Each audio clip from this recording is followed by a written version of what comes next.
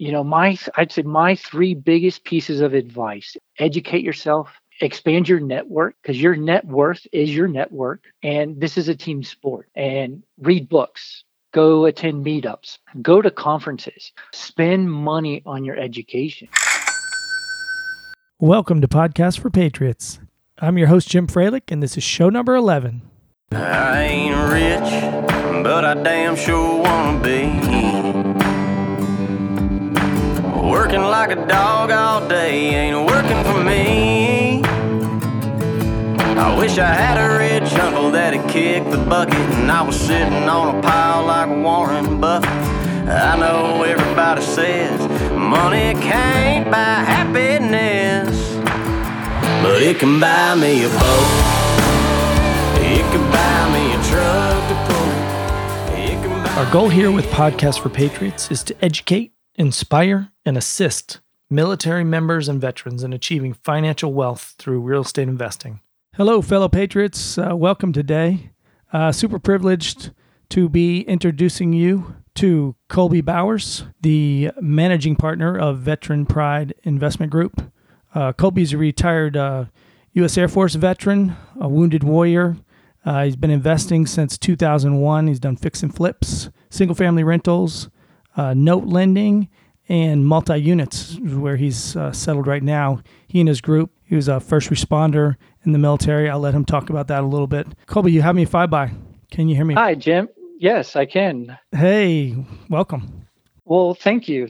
First off, thank you very much for inviting me on your podcast today. I really appreciate the opportunity to talk about my journey, where I'm at today, as well as my company and kind of what we're doing, and also what we're doing to help our fellow veterans and community first responders. Awesome. I appreciate it. Hey, so I did that little thumbnail sketch on you, and I know we talked last week. Hopefully I'm counting you as my newest friend. I wonder if you could give listeners a minute or two or a few minutes, take your time about your military background and how you got involved in real estate. Over. Yeah, sure. So I was an enlisted medic in the Air Force. Joined way back in 1993.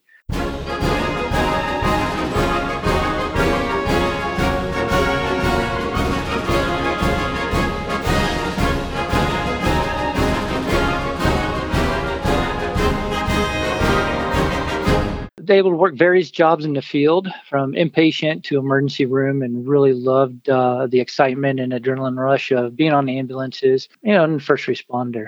The course of my career, I was very lucky to have some really great NCOs and officers that apparently saw something in me that I didn't quite see, and they really pushed me in the medical field. And they really, really pushed me to go into what we call an independent duty medical technician, or IDMT for short. Finally went to this school, and what this did is it took all my years of the medical stuff and put me out in the field basically by myself. I was able to do sick call, make a diagnosis, prescribe medications. Did this to an extension of a provider that could be hundreds, if not thousands of miles, or even back stateside if I was in the Middle East. So I really loved it. I'd set my sights on becoming a physician assistant someday. And this is going down the road. I was like, this is my career. I have self-actualized. This is it. I found my calling. Okay. Or so I thought. Ended up being assigned a little bit later, a couple years later, after graduating, to Moody Air Force Base, which is in Valdosta, Georgia. This is where I bought my first home, utilizing a VA loan. Just want to point out the interest rate on that property that I bought my first home, was 7.3%. Which most of your listeners today would be like, holy cow, that's ridiculous. But if anyone remembers back in the day, late 90s, early 2000s, that was actually one heck of a deal. And at the time, that was like the lowest it had been in years. I think it was the lowest interest rate it had been up until that point. Yeah, mine was close to 10% at the time in 2000, I think, or 99. Yeah. So, these 3.5% to 5%, even now if it's going up, people complain about, but it's like, it could be worse. But I spent 6 years at that unit, ended up deploying quite a bit. I arrived there in 2001, August to be exact. Less than 6 weeks later, I was on an airplane, which was literally 5 days after September 11th. And in that 6 years I was assigned there, I did a little over 1,000 days deployed. Wow. Yeah. After I left there, became an instructor teaching combat first aid to deploying troops. and eventually ended my career, closed out here in Colorado, where I was a squadron superintendent, and eventually actually became the MATCOM functional manager for all medics in Air Force Base Command. So, but I do want to, kind of go back and talk about that first house and that assignment, because that's what really launched my real estate investing career. Because I was deployed so much, I had a lot of extra money burning a hole in my pocket. Instead of like every other young airman, E5, E4 at the time, I didn't go out and buy brand new vehicles. I started buying properties. And when I left that assignment, I had 4 properties under my belt and I was hooked. Eventually, after leaving there, I had a total of 10 single family homes. And then the downturn happens. That 06 to 08 to 10, the market took a huge downturn. And I managed to survive that. Did not lose any properties, no short sales, no foreclosures, anything of that nature, which knock on wood. But I learned a valuable lesson about diversification in there. Obviously, that put a damper also on my expanding my real estate empire and kind of slowed it down, and I started focusing on my career. By the time I retired in 2016, I had suffered what they are saying is 2 mini strokes, ended up being diagnosed with multiple TBIs, PTSD, had short-term memory loss. I walked with a cane due to balance issues and was on track to receive a service dog. But I think the hardest part about this whole time is I could not safely hold my son in my arms for any period of time for fear of falling. And a lot of this, Sorry to hear that. Well, it's part of doing business, I like to say. It ended up being blown up twice, a couple of hard landings. I jumped out of airplanes for a few years, which apparently you don't have to be too smart to do. Had a lot of fun, but just didn't take care of the noggin, and being in the medical field, we're the worst patients. So when I probably should have went and been seen and taken care of, I sucked it up for my team and my troops and pressed on. And, and it eventually catches up to you. I'd tell you, I had to deal with a lot of depression. And, especially because becoming a physician assistant at that time, I was off the table. Would you want to see me? Because I know I wouldn't want to see myself. Copy. What, and I say all that because it's part of my journey to where I get here. During that same time frame, when I was at probably the lowest point in my life, I was able to participate in a couple of veteran-focused retreats, a couple of couples retreats. And these were through nonprofits. It actually helped set me on the road to better health and a better life. One of my biggest takeaways of being at these retreats and talking with the coordinators was it was a full-time job and a constant stressor for them to raise money so they could put these very helpful events on. And out of this experience is how my company, Veteran Pride Investment Group, was born. My business partner and friend, Robert Palin, we've known each other for 25 years. We were actually stationed together at Little Rock Air Force Base in Arkansas. We started VPIG, as we affectionately call it, in July of 2017. And our mission is to utilize real estate and business profits for the betterment of our veterans and first responders nationwide. We call it Profit for a Purpose. 20% of our company's proceeds we donate to a select few charities annually. And it's opened up a lot of doors for us. And our next phase that we're actually working on, hopefully implement by the end of this year, more than likely be 2020, is we want to offer 10% of our units to homeless veterans that are in the VA system. We're already kind of working with the HUD, Housing and Urban Development. They have a Veteran Affairs Supportive Housing Division. They support homeless veterans that are meeting the care of the VA to not become homeless. And so we want to help fill that gap of finding homes and safe housing for our veterans that need it. That's great. That's amazing. Well, Colby, thanks for sharing an incredible journey with us right off the bat there in terms of what you went through, your journey to today, and sort of your purpose. And I know a lot of real estate guys like to say, what is their why? And you obviously have a very strong why. I was blessed to stumble upon your website, and I didn't exactly stumble on it. I'm going to probably hire the same guy that did your website to potentially revamp one of mine. And when I saw it, it struck me. And then I drilled down a little bit. And then after talking to you, I realized what you're trying to do. I think it's incredible, and definitely glad we've connected, and looking forward to connecting other veterans into what you're trying to do. 10% of your units for homeless vets would be an amazing accomplishment if you're able to pull that off. And just what you've been doing so far in the retreats, I was able to look at a video where you're starring one of these videos at a retreat out at a ski resort, the Camo one. Great work they do, and I think you and your buddies that were there and your spouses, seems like a great opportunity and a great way to begin the healing process that you've been on. So I appreciate you digging down and sharing that with us. And I want to ask you, and I think you might have hit on it with the diversification comment, but I want to ask you if you might have an early warning signal for... Early warning systems online. General quarters, man your battle stations. This is not a drill. Repeat, this is not a drill. Any new investors that are listening to this in terms of what they should be aware of and maybe some hard lesson you learned along the way? Oh, Jim, where do I begin? Just pick one, the biggest one. Yeah. No, there's every day is a lesson learned. No, I'll take a recent one actually, and a very good lesson learned is basically vet, and then vet some more your contractors. We had a contractor that's on a fix and flip in a different state. Basically took us for close to $20,000. He was licensed, bonded, had good reviews, had we went to the Better Business and everything. Guy had clean. Yeah, so a critical lesson. What we did is basically don't take anything at face value. Making sure as contractors, no matter who you're dealing with, call and ask for previous clients. Try to find previous clients that they don't give you, because they're going to give you the ones that obviously are going to give you the best, the best review that they did a good job on. I've even asked for is I'm like, I want to talk to somebody in your lineup that basically was not, 100% happy. And I don't really care what it's about, but I wanted to see how do they handle it? What was the issue? If they won't give it to me, that's a clue. What are you hiding? But they're truly, hey, if they stand behind their work and they stand behind their name of their company, they should not have any issues giving that to you.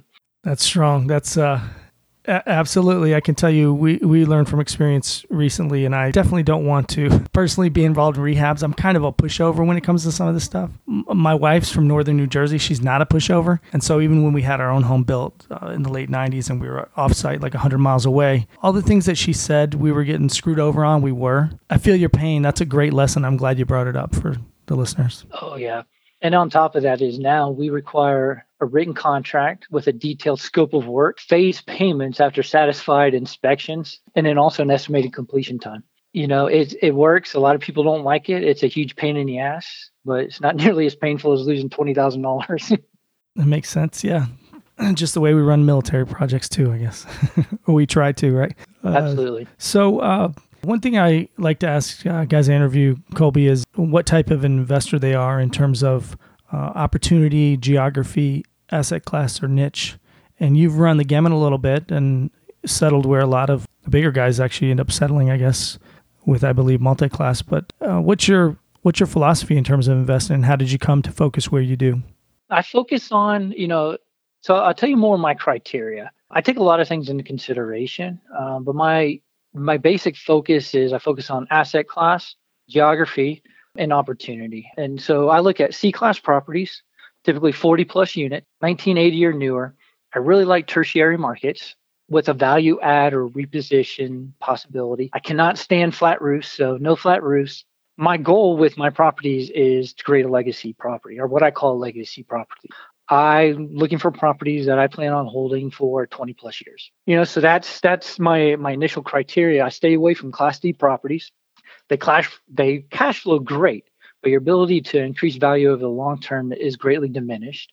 And I focus on the C class and that niche that it offers, because I firmly believe that at least for me, it offers the best returns for your effort and your time. This definitely doesn't mean that I don't look at other asset classes. I do own or invested in a B plus property, but and I also look at it as a deal.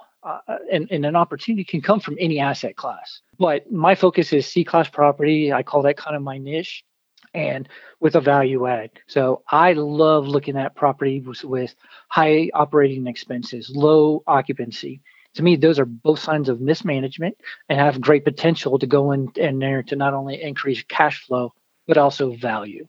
And I'd like to talk is why I focus on this and then increasing the cash flow, because to me, cash flow is king. And I'd like to give a little example is a 50 unit property that if I can increase $25 a door, right, or per unit per month, I'm going to increase my net operating expenses by $15,000. So that $25 a month increase in rent, I just literally increased the value of that property by $187,000. And that's at an 8 cap in a C-class property. And that's huge. So not only am I getting good cash flow to make my investors happy, to keep the lights on and pay the bills, but also when we go to do a liquidating event, say a cash out refinance, say in that 5, 6, 10-year timeline, I've increased the value of the property. So I'm increasing exponentially the return to my investors. Sure. That makes sense. Wow, that was a great example. I'm wondering if I'm going to slow you down a little bit to explain a couple of the terms there for our listeners. Something I haven't necessarily done a great job on some of the past podcasts, but you mentioned NOI and you mentioned cap rate. And for those people just getting involved in investing, can you, as well as the Class C versus Class D, what is all that about? Sure. Yeah, let's talk about the classes. So typically your classes in multifamily, it really pretty much in any commercial capacity, it's going to run from Class A to Class D. And Class A properties are like your brand new, top of the line, 2018, 2019 properties. So a lot of luxury apartments. They offer a lot of amenities. They may have a pool, a dog walk, a playground, a gym, workout center, things of that nature, right? Wi-Fi in the common areas. Really nice. It's basically a new car smell, if you will. Your Class B properties are typically going to be about 10 years older. They're going to have some of those amenities, but yet they're still going to be more of your little bit older architecture, but still nice. Your Class C is typically going to be 20 to 30 plus years old. A lot of times they're outdated. You're going to have the 1980s interior, maybe early 90s when they were renovated at one time. It's typically 4 walls and a roof. They may not have any outside storage. There's probably no washer and dryer hookups on the inside. They may have a little laundromat downstairs and not a lot of area. They may have some vacant land next to it, or that's a part of the property, but it's not being utilized. And in your Class D, I like, kind of those are your not so nice areas. It might be a place that you might not want to go to after dark, probably want to carry a gun when you go. Sometimes you hear them referred to as war zones, just not really good, right? So a lot of those and that's where a lot of folks, they get that whole intuition of, oh, you're a slumlord. If you invest in Class D properties, there's a good chance that you might be a slumlord. Got it. Lower clientele, they're not going to take care of your property. You have a lot of turnover. And that's another thing that we can talk about. The turnover will kill your net operating income, because the more turnover, the more times you have tenants leaving, vacating your property, and you have new ones coming in. It's an expense. You have to get cleaners in there. You have to do key changes, whatever the case may be. Plus, background checks. It all adds up. So you want to minimize turnover. And that's why Class C to B minus is what I focus on, because there's a lot of room for that value add that I can go in and increase that value. And then net operating income, it's basically you take your gross income. This is what everyone pays their rent. Here's what you have. Say whatever it is per month. Here's your operating expenses minus your mortgage payment, or what's called debt service. All right. So basically that's your taxes, insurance, water, utilities, your day-to-day expenses. You take that, you subtract that from your gross rent. There's your net operating income. And asset classes typically have a cap rate assigned to them. And a lot of it's going to be market and geography specific. I'll tell you, I'm an hour north of Denver, Colorado. A C-class property here is anywhere from 3.5. I've seen them as low as 3.5, but let's say 4 to 5% capitalization rate. Where my primary market is in Arkansas, I'm seeing anywhere from 7 to 8%. And basically, cap rate simply represents is the yield of the property, the value of the property over 1 year time horizon, and that's assuming the property is based off purchased on cash and not a loan. So that's why we don't include debt service in the net operating income and when it comes to the cap rate. And the reason that is because what I get a loan for or a mortgage for may be different from the next person. So that's going to be dependent on how much cash I want to put down on the property. So it's not good. It's not accurate to add that into your calculation. So you pull that out. Everything else out is very objective. And that's how you get your cap rate, your net operating income, and how you can value a property and going forward. Hey, thanks for yeah, I love it. Thanks for explaining that to our listeners. Much appreciated. And things I come back to again and again in the multi-unit space in terms of figuring things out. And we won't take that a step further into IRR today, but I've done that on another podcast where someone's explaining it. So you did a great job explaining that for us, and I really appreciate the example and the explanation. Now I'm wondering, for those same types of investors listening, could be young military people or people who are just newly separated who haven't invested before. Say people have little money or poor credit, but they're really excited about getting involved in real estate. You got any advice you might give somebody like that? Oh, yeah. I'll tell you what, and that's a great question, because I was there. I was like, I don't have any money. My credit's not the best, but I want to get into real estate. How do I do this? One thing I love about commercial real estate and multifamily especially is you don't have to have much money, and your credit score plays very little into buying that real estate. It's a team sport. So basically, you want to align yourself with people that have the money and can find the money. And getting a loan from the bank is what we call is going to be based off the property and its performance, and not you as an individual. So that's one of the key differences from a residential loan, where you have to basically provide everything up until your firstborn child has to be on this note type deal. To where when you get into commercial real estate, and I want to really caveat this, is there is a limit. And what I mean by that is there's a minimum limit. And on the commercial side, and what I shoot for, and this will make things, it'll come here. I look for non-recourse loan. And to qualify for a non-recourse loan is you're looking for what we call agency debt. And that's going to be Freddie and Fannie Mac. Everyone's heard of those. Well, they have a commercial side. And basically, as you submit, there are some financial things, documents and stuff that you have to provide, but you align yourself with somebody that has money that has done this. They provide those. You meet that requirement. And as a non-recourse, again, it's going to it has to be $1 million loan or greater. And I know most of your folks on here are going, oh my God, $1 million. How can I do that? Let me tell you, it's easier to get a loan for greater than $1 million. It's actually easier to get a loan for $10 million than it is to get a loan for $1 million. And the reason being is because of the scalability. And the higher the loan, chances are the higher the number count, the door count. So 150 unit property, depending on where you buy it at, $10 million, right?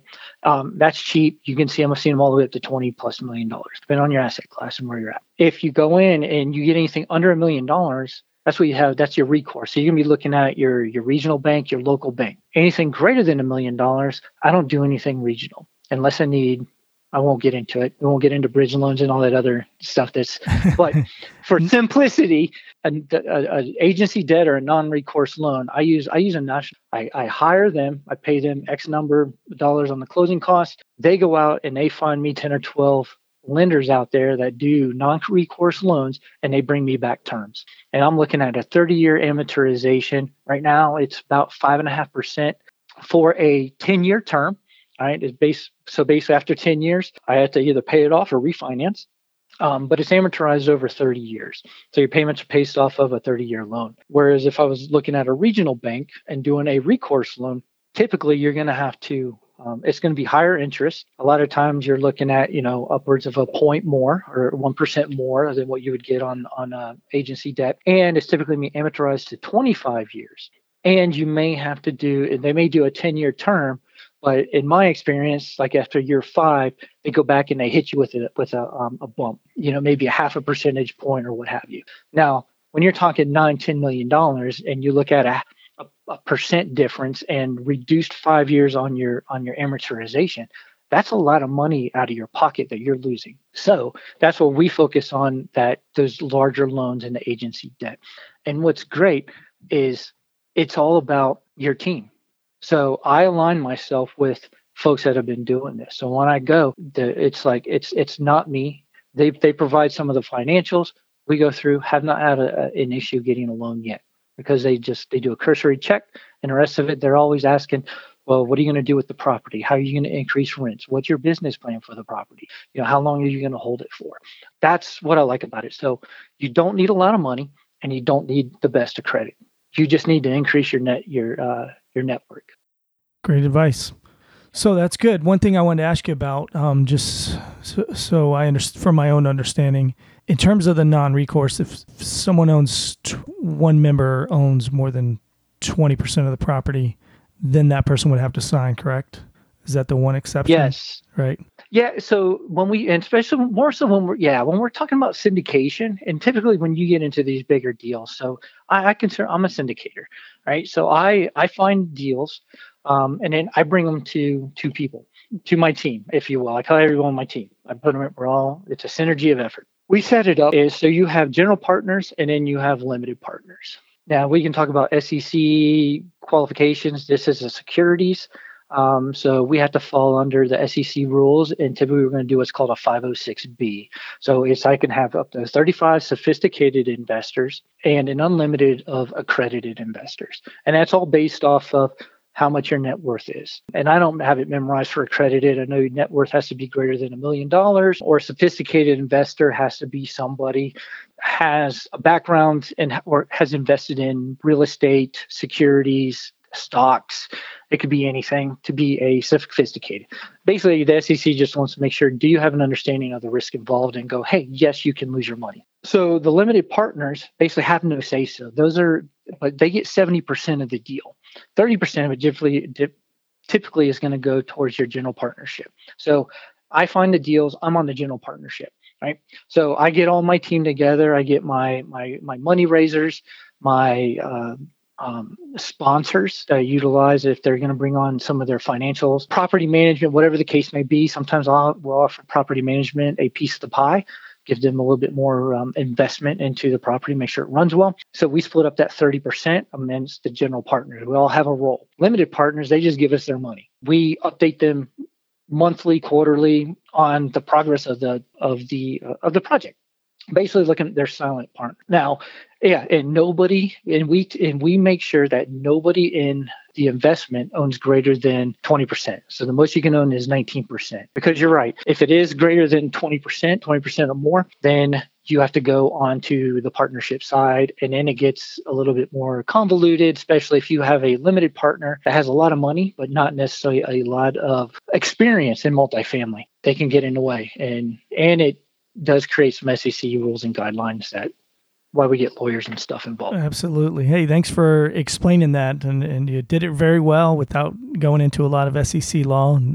Trying to keep it simple, because I usually fall asleep during those courses because I'm like, that's why I get a lawyer. Yeah, you have to know the minimum, at least some of the basics. Yeah, I have the Gene Trowbridge book that I refer to about once every 2 weeks on syndications, and to make sure myself as a general partner and a guy who raises capital, I'm not breaking any SEC rules, and I'm understanding who's doing what in terms of who comes to the equation. So thanks for explaining that, for sure, and you made it very clear. It sounds exciting in general. I'm glad you're reinforcing why I'm focused in the same exact space that you're talking about in terms of syndications and multi-units. But so getting towards the end here, I don't want to keep you forever online. I know we had to do a sound check for about 10 minutes before we got started, but I wonder if you could go back in time, back to 2001. Of course, you didn't know 9/11 was going to happen and that huge impact it was going to have on your future,